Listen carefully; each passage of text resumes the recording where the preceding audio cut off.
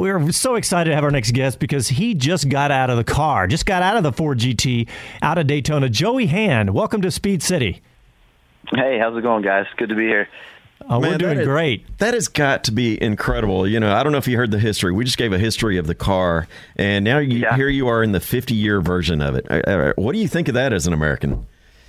Well, I mean, first of all, I'm proud to be part of this program. You know, I mean, Ford with Chip Ganassi Racing. I mean, I'm a kid that's all American guy that's got American flags all over my helmet since I was young, and you know, to be involved with the iconic American manufacturer is pretty cool. So, on top of that, to be able to drive this new Ford GT, you know, it's a throwback with the new modern look, basically. You know, so if you look at the cars, they still look the same from the front. If you put them side by side, they would look pretty similar, which is kind of cool how the designers did it. But they just got the new technology with them, so it's a pretty trick car. I think, you know, most of the people I've seen, actually every person I've ever talked to about it has said, "Oh, that's an awesome car."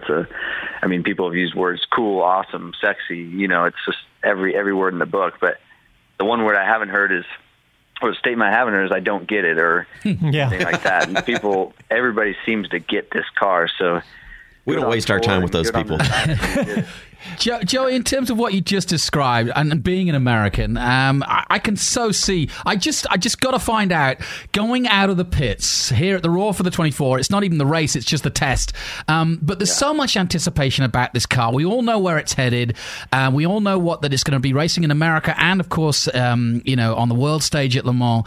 When you first went out of turn one, went through the infield, and then opened it up on that banking, did you say to yourself, "Oh, okay, this is okay"? Or just tell me what went through your head when you opened her up for the first time. Well, first of all, I mean, I got to tell you guys, we had the biggest Roar attendance I've ever seen, and in the, I guess, 12 years I've been going to this test, as far as fans go, there's more people than I've ever seen. It looked like Thursday of the race. Wow. There was a ton of people, and I really do think that a lot of people were there to see this car. You'd be really surprised to see how many people were standing around our garages. I can believe it. Wanted to get a picture. I mean, so many cell phones out taking videos and pictures of this thing.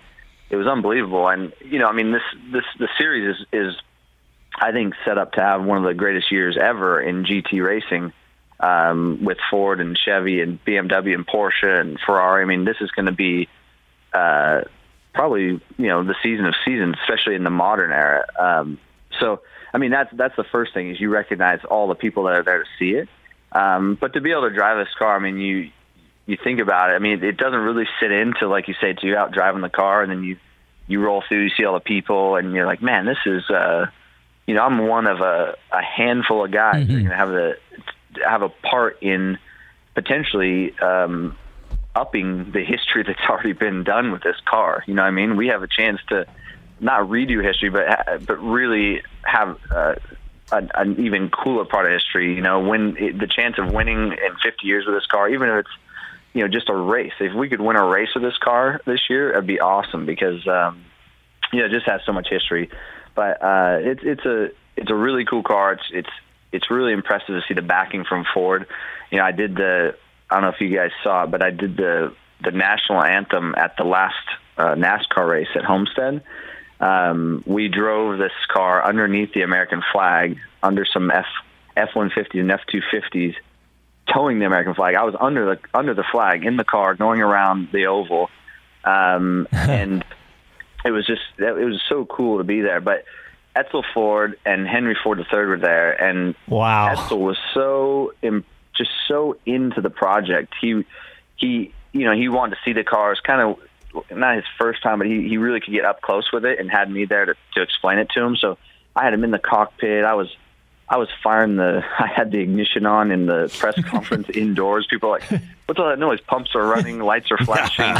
and they're like, what are you doing, man? I said, oh, well, hey, Edsel Ford wants to see what's going on. Yeah, he gets that privilege. Turn him down, right? Well, Joey, I think you're underestimating. You may just being modest, but you're talking about the crowd and the people there, the biggest crowd.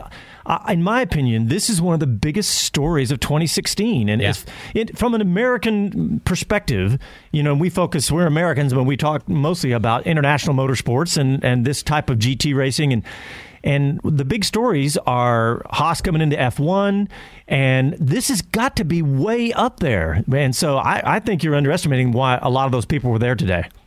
Well, yeah, I mean, it's possible. You just never know. But I do think so. I mean, from Ford's standpoint, when you look at it and you talk to the guys at Ford, and this is a big deal. This is really big. I mean, this is up there. They have their NASCAR programs, they have all their programs, but this has a lot of heart into it. This program.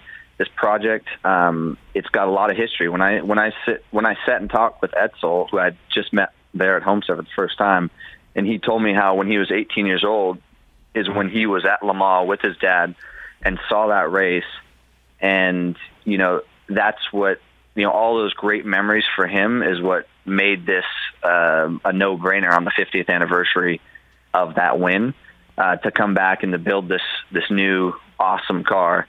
It was pretty, I don't know, it was cool to get the firsthand history. I mean, you can read it in the books all you want, but to stand there and talk to Edsel himself, who was there, who saw the race, and who's the guy that basically signs off on this project, I was like, man, this is I've been involved in a lot of racing, all right, in my 25 years, and that kind of made it really big to me when he was telling me about that. So, I'm just, like I said, I'm proud to be part of it. I'd love, I was talking to a lot of people this weekend. I said, I will definitely put a huge amount of effort. I mean, I go out to win every race, but I would love to be the first guy to win with this car. I mean, it doesn't have to be, I'll take any win with this car. It could be Daytona, Sebring, whatever. Well, I got to ask, a friend of the show, Brian Redmond, did he come up this weekend? He's over in the Florida area. I didn't see him myself. He could have been there. I mean, I know him in the past, but I didn't see him this weekend. Yeah, I got an interview I'm going to put out about him driving that car back in the 60s, and I'm going to be. You'll be interested to know I'm headed to New Zealand tomorrow, and I will be hanging out with a certain Chris Amon, who was the man who won, of course, at Le Mans in 1966. So really looking forward to that. But yeah, that's the beauty of this. When you talk about names like Redman and Amon and Gurney and guys that have driven that car, it really does make you feel, I'm sure, Joey, so special to be part, like you say, of that handful of men that will get to drive this car. Yeah, for sure. I mean, when you look at this car, I mean, I show pictures to my friends and family at home, and when we've been testing this car in the past months, we had the only car in the world. The only Ford GT race car in the world was in my hands a lot of the time. And when I'm driving the car, you don't really think about it. You think, oh, we're testing race cars, we're doing our job, we're trying to do as good as possible to paint a picture for the engineers to make the car better. When you show the picture to your friends and you say they're like, well, is that the only car? I'm like, yeah, actually, that's the only car in the world like that. And they're like, well, that's really cool. Yeah. You go, and then it makes you think like, wow, this is even cooler than I give it credit for. So, I mean, it's been a fun deal for me. I mean, I always say I love racing. Like, that's my number one thing. I love to race. I love the battle, the war. That's what I've always loved since I was a kid, racing go-karts. Second to that, I love development. And, it's cool to get a brand new car with a clean slate. Multimatic and Ford really turned over a great car to this Chip Ganassi racing team. And now that they have their hands on it, our job as drivers is to paint that picture to the engineers, tell them what we need. I mean, it doesn't matter if it's a throttle pedal face needs to be different or slightly to the right or slightly to the left or whatever. We have the resources to make those changes and make the car better and do whatever we need to do. So that's a fun part of being a racing driver. We're talking to Joey Hand, and Joey, just to talk about what you just said, is that you didn't. This is no accident that you're helping these guys do this, because somebody with your experience and with your talent, that's got to be a big part of why they want you, so they can get this car set up right and all the feedback that you can give them. I'm certain, isn't that a big part of what you're doing right now, is providing them with a lot of feedback and helping get that car developed? Absolutely. I mean, like I said, when I was a kid racing go-karts, I as I got older, I learned that, one thing is to be a good racer and to be just a good person and know what you're doing in racing. But, there's a niche there in knowing how to make a car faster. And not just only on the race weekend, I mean, there's something to be said to a race car driver that can direct, or at least not only just paint that picture of the engineer, but also give them some direction. It's one thing to say, well, the car's loose getting in the corner and it's pushing across the middle, something like that. But if you can help your guys say, okay, well, it's loose in, but it feels because the front is pitching too much and the rear's heaving and we're rolling over on the front, something like that. That gives them that direction. Says, oh, maybe that's a roll bar change instead of a damper change.